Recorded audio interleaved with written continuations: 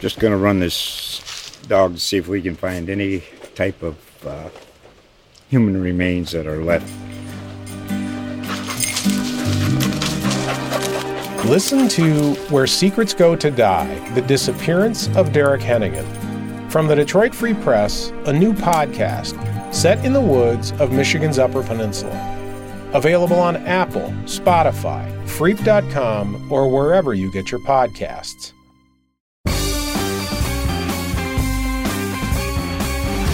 Hello again, everyone, and welcome back to Octopulse, our Detroit News, Detroit Red Wings podcast. I'm Detroit News Assistant Sports Editor Mark Faulkner, and I'm joined by our Red Wings beat reporter Ted Colfin. Coming up, we'll hear from the NHL's youngest play-by-play announcer, Jason Ross Jr. He's a 23-year-old Farmington Hills native who became the first Black TV broadcaster with the Chicago Blackhawks earlier this year. But first, Ted, the Red Wings are back after the All-Star break, a home-and-home with the Philadelphia Flyers tomorrow night in Philadelphia, and then back here on Saturday afternoon. As for the All-Star game weekend in Las Vegas, do you think, Ted, the game will ever come to Little Caesars Arena? The All-Star game was here in 1980 at Joe Louis Arena, February the 5th, about 46 years ago, when the largest crowd ever at the time, 21,002 fans, gave Gordie Howe a 4-minute standing ovation in pregame introductions. Do you think the game will ever come here, and do you think fans care about these All-Star games? Well, that's the thing, Mark. I really don't think they're in a rush to get it because of the fact it's just such a poor watch. It really is. I mean, I forced myself to watch a few minutes of it, but it's not quite as bad as NFL's Pro Bowl, but I mean, we're getting to that point.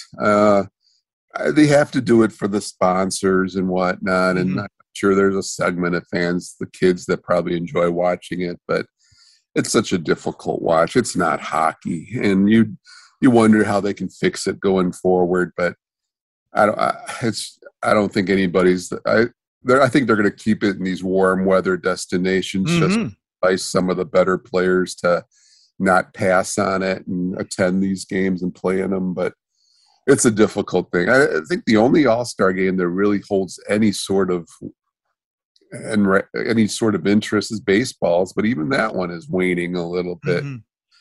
Over the years, they've just got on all these sports, they just don't have the interest or the magic that they used to have when we were all growing up watching them for some reason. But no, I don't think. I mean, they give it a good chance. They gave it a good opportunity with this 3-on-3 format. But I think as the years have gone on, I don't know about you, but it just doesn't hold it. And you wonder, I mean, going forward, there's rumors of maybe a World Cup this time of year in 2024. I think that would be a much better opportunity for people to.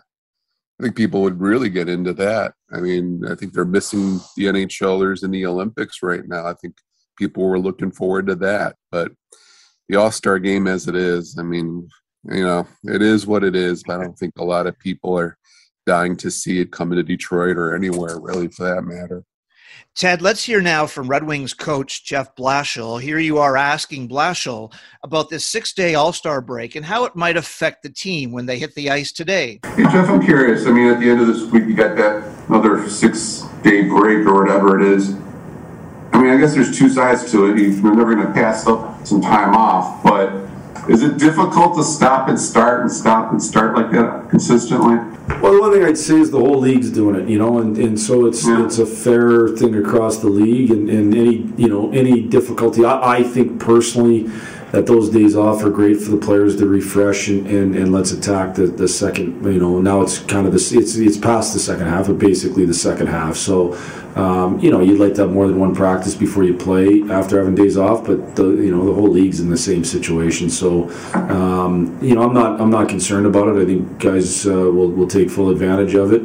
I'll be at a youth hockey tournament in Chicago, and so my sunshine won't be the same. But and then we'll get back at it come next Tuesday. So I'm not the least bit concerned about it. So Ted, is it all downhill for the Red Wings now? They certainly exceeded expectations before the All-Star break, getting to 4 games over 500 after Moritz Seider's overtime winner. here against the Islanders. That was back on December the 5th, a 4-3 win. So they were 13-9-3 in the first 25 games. In the next 22 games, they're 5 games under 500. It's 7-12-3. They also have one of the most difficult schedules. After these games against the Flyers, they play in order: the Wild, the Rangers, the Avalanche, Maple Leafs, Hurricanes, Lightning, and Panthers. If they're not careful, Ted, they could really dig themselves a deep hole here, right? See, that's the thing, Mark. It's incredible, this second half schedule. I know it just worked out the way it did, but all these a significant number of these teams that they're playing are having really big seasons, and they're among the top teams in the league. I think their record, they're going to have a difficult time, I would imagine, staying close to 500. It's the way it is. I mean, they're facing an avalanche of good teams, and I'm just not sure that they're equipped to play a lot of these teams closely on a night-to-night basis. This month of February, I mean, it just worked out the way it did. Obviously, they're going to make up some of the postponements.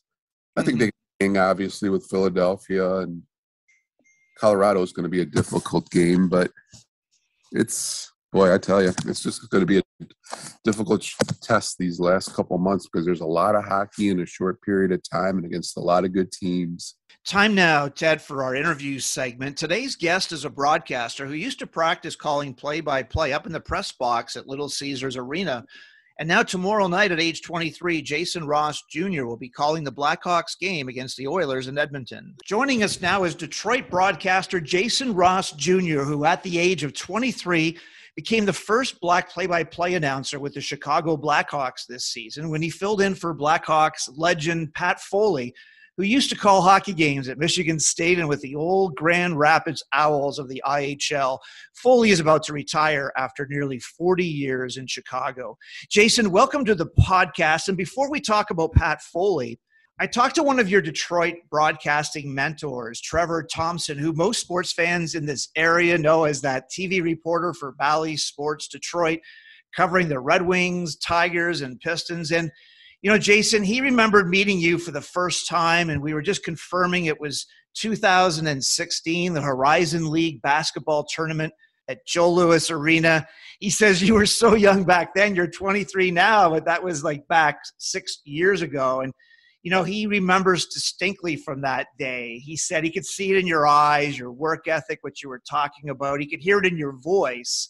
I'm wondering what you remember about that first meeting, Jason, and how has Trevor Thompson influenced your broadcasting career? Wow. I vividly remember that first meeting, too. I remember he and Matt Shepard, who is now the Tigers TV play-by-play announcer, spoke to, it was kind of a group of, at the time, people who were looking to get into broadcasting and were excited to do that. And I remember I was very excited that day, knowing I was going to meet Trevor, someone who I at that time hadn't met yet and had watched on TV for so many years. And I do remember sitting in the very front row with my notebook out, and I think I even brought my boards that day because I wanted to show Trevor my boards. And so yeah, I was in the row asking questions, had my boards, had my notebook, and I definitely vividly remember shaking Trevor's hand for the first time.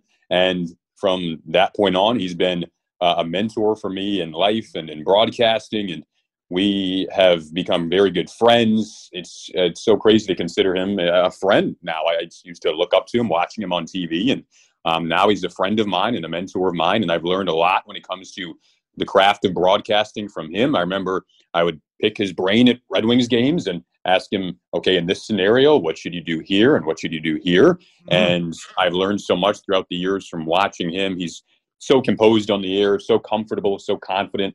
I really admire that about him. And then he's just great as a person, as you know. So now I'll text him when I have some good news, and he's so happy for me. And it's really cool to see things coming full circle. And Trevor gave me an amazing opportunity when I was still in college to report for what we called Detroit Sports Media, which was we had a group of reporters, and I was one of them. And he gave me this opportunity to go to Red Wings games and Pistons games and Tigers games.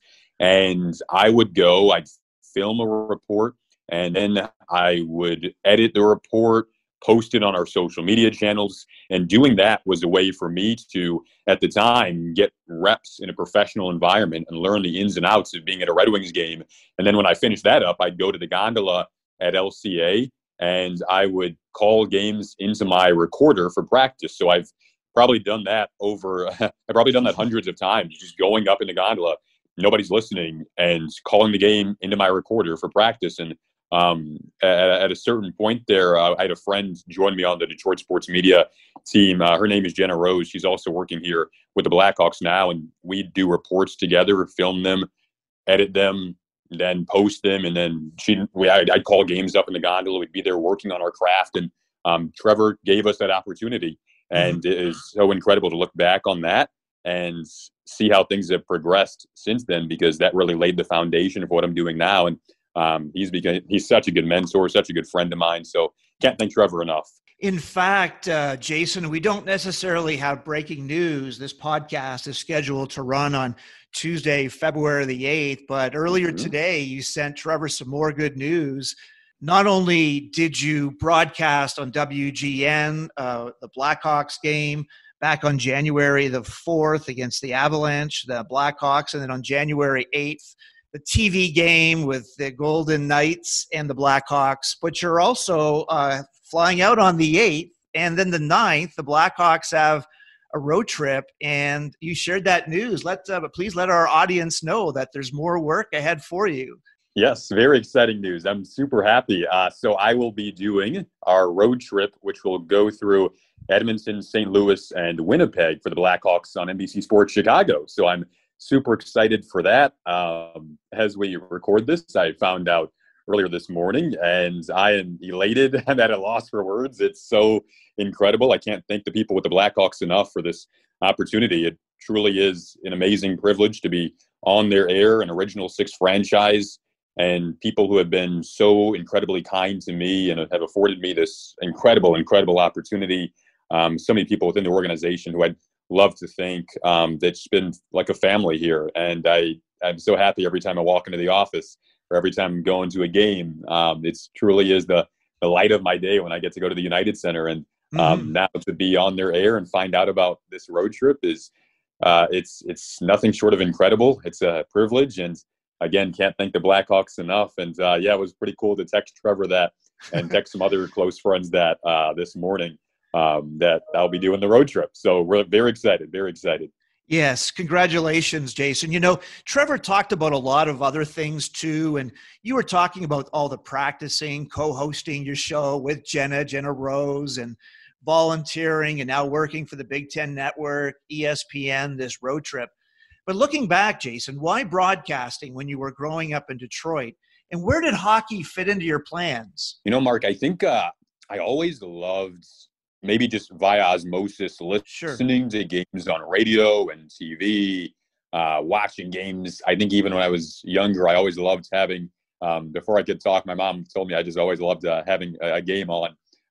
And I think just doing that throughout the years, just over and over again, I was around the middle school age when I would just watch game highlights all the time. And I started to realize there's a voice behind those highlights, and that person gets to be at the game and narrate the events and find the proper words to match the picture. And I think that I started to realize that was a job I could maybe do. So then from that point on, any book I could find on broadcasting, any video, any podcast, I was listening to it, I was reading it, I was consuming it. That's all I wanted to do for some reason. I just did that all day long, and I still do that all day long. I just watch games all day trying to soak in, what can I learn here? What can I learn here? What's this broadcaster saying in this particular scenario? And I do that consistently because I think I genuinely love doing that. And it's really a craft, and it's so fun. And I'm having so much fun right now just talking to you about it. So it's something that I think from a very early age, I always loved being immersed in, whether it was at an event or watching a game. So that's kind of how it started. And then on the hockey side, I would watch games with different people. My dad is a person I would watch games with, and we'd go to the Joe at times, and I'd be just amazed at what essentially is kind of organized chaos out there. It's so fast. There's so much physicality, yet it's organized. and how quick you have to be mentally in the game of hockey.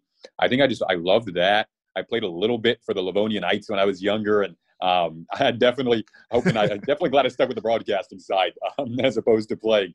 But I really enjoy the game, and it's my favorite sport to call. So I think it's such a mental challenge when you're calling it, and I enjoy trying to succeed at that mental challenge that is calling hockey. So yeah, it's a lot of fun, and I think that's where all that came together. Jason, let's fast forward to your connection with Pat Foley in your first game in the NHL as a fill-in, following in the footsteps of this Hall of Famer. He'll retire, as we said from the outset, at the end of the year. He's still working some of the games on NBC Sports, Chicago. What was that like, though, that first game? You've got others coming up, though. When you got the call, the preparations, the game itself, and when you look back, how do you think you did? Gosh, I will start off here. I just have to give so much admiration for what Pat has done here in Chicago and in the game of hockey. His voice is obviously synonymous with Blackhawks hockey, and he has become an institution here in the Windy City. And so has John Weideman on radio. Both of them have done such a fantastic job, incredibly kind people. I've gotten to chat with Pat on a few different occasions, and met him the first time I went up into the press box at United Center, and he's such a great guy. I love the smile on his face. I love listening to him call games, and I love his energy in the big moments. He's someone else who I love to study. Love studying John Weideman on radio. He's become a good mentor of mine as well. Wonderful person. I met John a few years back in Detroit after a Red Wings Blackhawks game, and he's been a great friend ever since. I chatted with John a couple of days ago, and both of the broadcasters here on radio and TV, the analysts as well. You look at Troy Murray and Eddie Olczyk and what they've done here, so fantastic at what they do. So I think just trying to, I guess, for me, stepping in, realizing that sitting in that chair is a privilege and having that opportunity is a privilege. And for me, when I did the game on TV in Las Vegas, I think the build up to that, of it being a Saturday night, of it being Marc-Andre Fleury's return to Vegas, was something where I just said to myself, this is a lot of fun and we can have fun tonight. Sure. And I think people like to, this is for me a broadcasting philosophy, not only with hockey, but any sport, especially on a Saturday night. I think that, and especially in Las Vegas, I think that you can build it up as this is something where the fan they maybe worked all week, right? And they want to have something to step aside and enjoy themselves with. So let's give them an enjoyable product. Let's make it fun. Let's do social media videos before the game. Let's hop in the booth and have smiles on our faces. And I think working with Colby Cohen that night was fantastic. He really made me feel relaxed. And that's what we did. We had fun, and the game was great. We had a Blackhawks win that night, and it was fantastic to see Fleury go back and get the win. There was excellent buildup right from the start. T-Mobile Arena did a wonderful job of kind of in their pregame doing the Marc-Andre Fleury ceremony before the game, and that was so well deserved. He did in Vegas and everything he meant to that community. And I remember after the game, there were floods of people waiting for him outside of the arena. So being able to have that as a narrative was really cool, and just kind of flowed with it and got into my pace and my rhythm. And it was wonderful. I had such an incredible night. There are some really cool stories from after the game where the team gave me the game puck that was used. And really? Afterwards, so I have that. I'll send you a picture of that. I have that and the puck from the Colorado game that I did a few days prior. So I did Colorado versus Chicago, for people that don't know, on WGN radio a few days before that with Kaylee Chelios, who was fantastic at what she does, and a fellow Michigander there as well. So Kaylee was great to work with. She's a good friend of mine and is doing fantastic on studio and radio and TV. She's just so good at what she does. And it was fantastic to be a part of that crew that night. It was really, really fun. I still have not really properly soaked that in yet to continue the story of what happened after the game. Several of the players actually walked up to me afterwards and congratulated me. And I didn't know how they knew I had become the first Black TV play-by-play broadcaster for our team that night. But they found out and congratulated me after the game, which is something that I'm smiling about thinking of right now because it didn't feel real. Our captain, Jonathan Taves, who was a great guy, walked up to me after the game and shook my hand and That was so cool. That was beyond cool. So that entire night is unforgettable. You know, it was interesting, the angle about the black broadcaster, because when I talked to Trevor, you know, he said it's a bit of a shame, Mark, that we're still talking about black broadcasters and black hockey players, especially during Black History Month here in February. Trevor said players like Giovanni Smith of the Red Wings really don't like being singled out because of the color of the skin. He said everyone just wants to be recognized for the work they put in, what they've accomplished with the skill set they bring to a team. What does it mean, Jason, to be the first black broadcaster in Hawks history, which goes all the way back to 1926? Yeah, you know, it really, I think, soaked in after the game. I found out midway through the first period of that game. Yep. And I think afterwards I started getting messages from people saying that you could be an inspiration for the next generation of broadcasters who maybe wants to see someone that looks like them on the air on an NHL game. And we don't see a ton of that around, you know, Trevor in Detroit and Everett in Seattle. And I think that it really, afterwards, when I got those messages from people, I think that's when it soaked in, and it was meaningful from the first time I found out midway through the first period.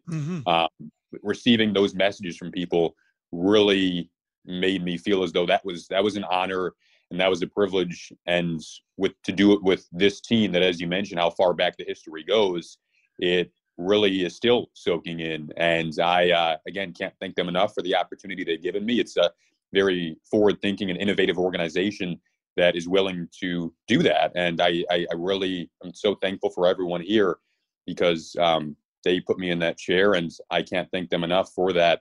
But it's an honor to be able to say that I was the first black TV play-by-play broadcaster for the franchise. And as Trevor mentioned there, hopefully we can start to normalize that and make it more common. And if there's another younger black broadcaster who wants to see someone on TV, they can maybe turn on an NHL game and see that. And it was pretty cool to know that they could see me that night being in that chair. So, yeah.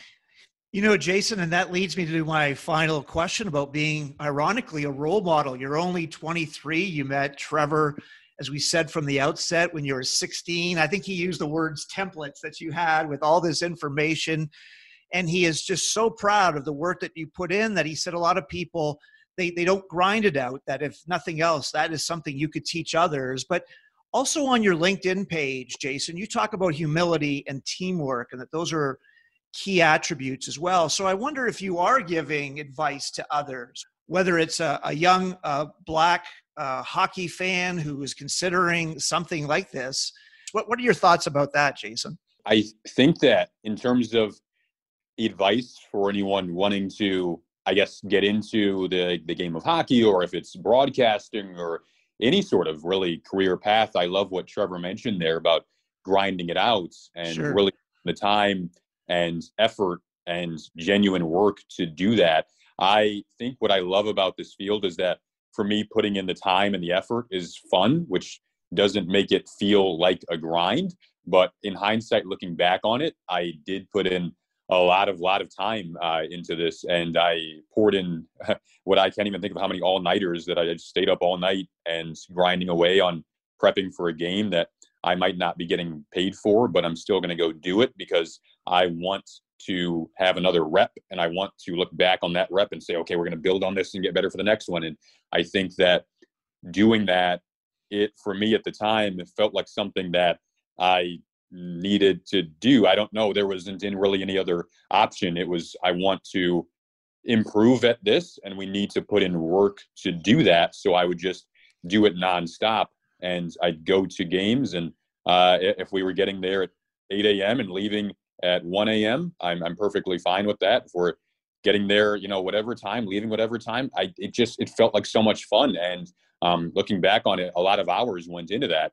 But I think you need to put in those hours in order to be good at your craft. And I'm still working very much on that, trying to put in as many hours as I can each day to work on my philosophies. Okay, what am I going to do in this scenario?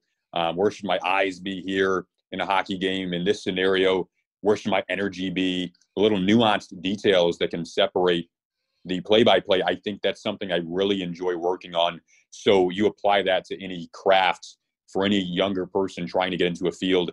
It's really important. And then to step away from the individual side, you mentioned the LinkedIn there. I'd like to put that quote up because it's something I learned from John Forsland, actually, who now does the Seattle Kraken on TV, that, we are just one part of a big team that makes this show possible.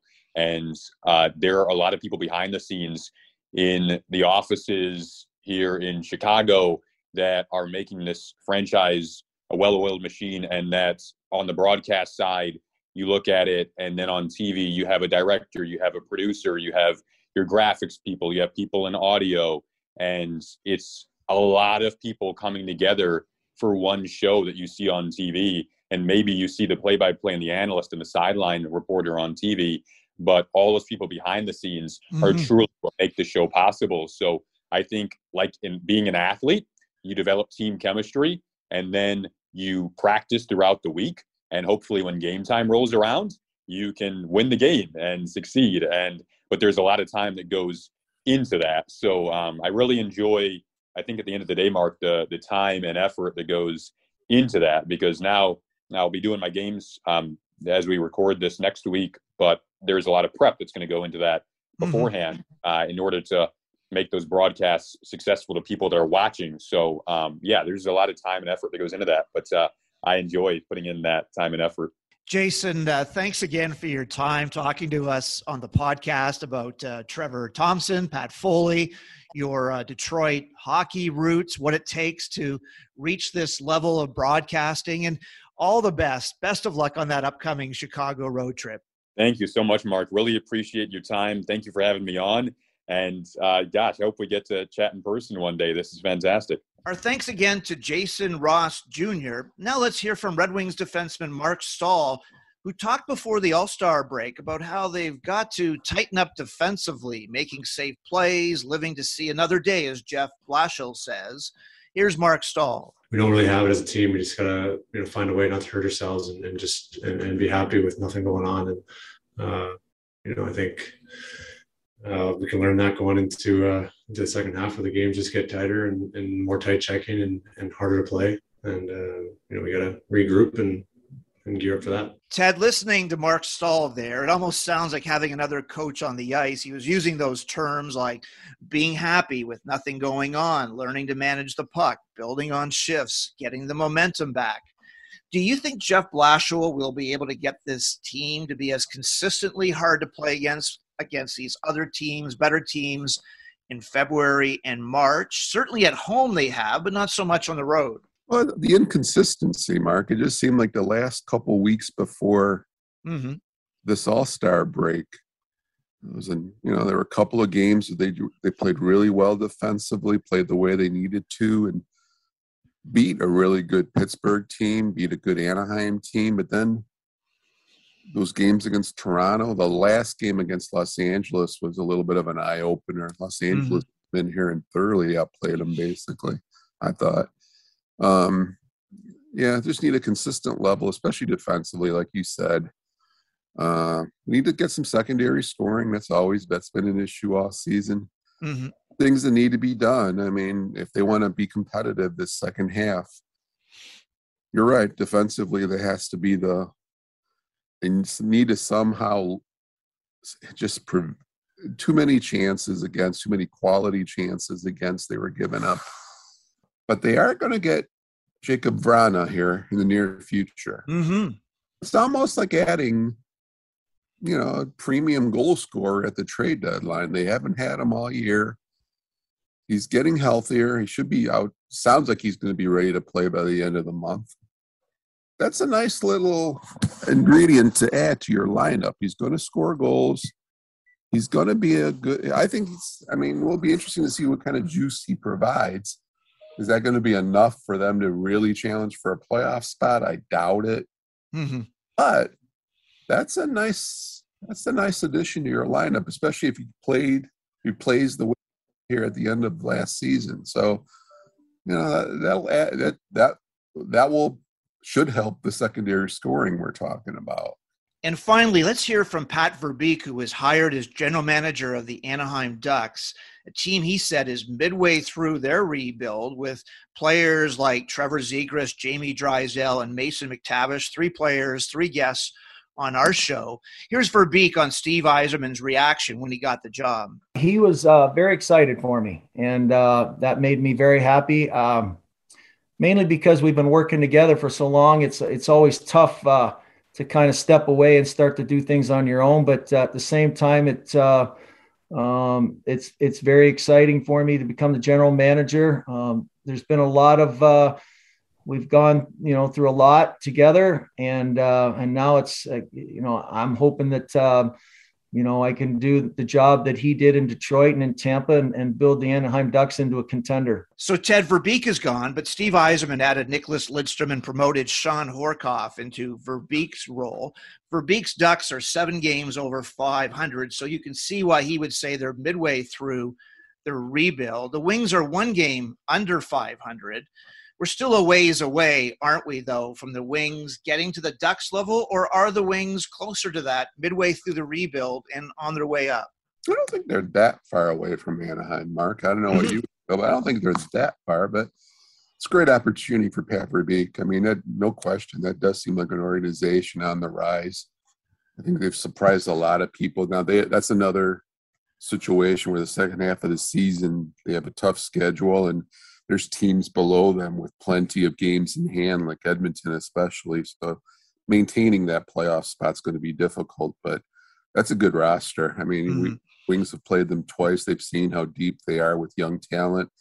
And I feel good for Pat Verbeek. I mean, that's a good opportunity for him. He's been a plugger. He's worked a long time in the front offices with Steve Yzerman, done a great job.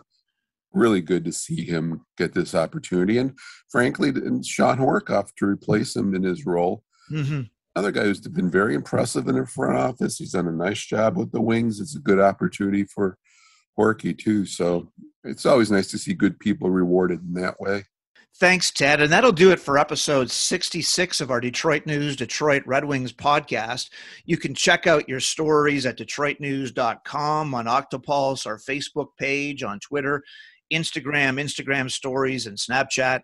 Thanks again, everyone, for listening, rating, and reviewing our podcast. Ted and I will be back soon for another episode of Octopulse.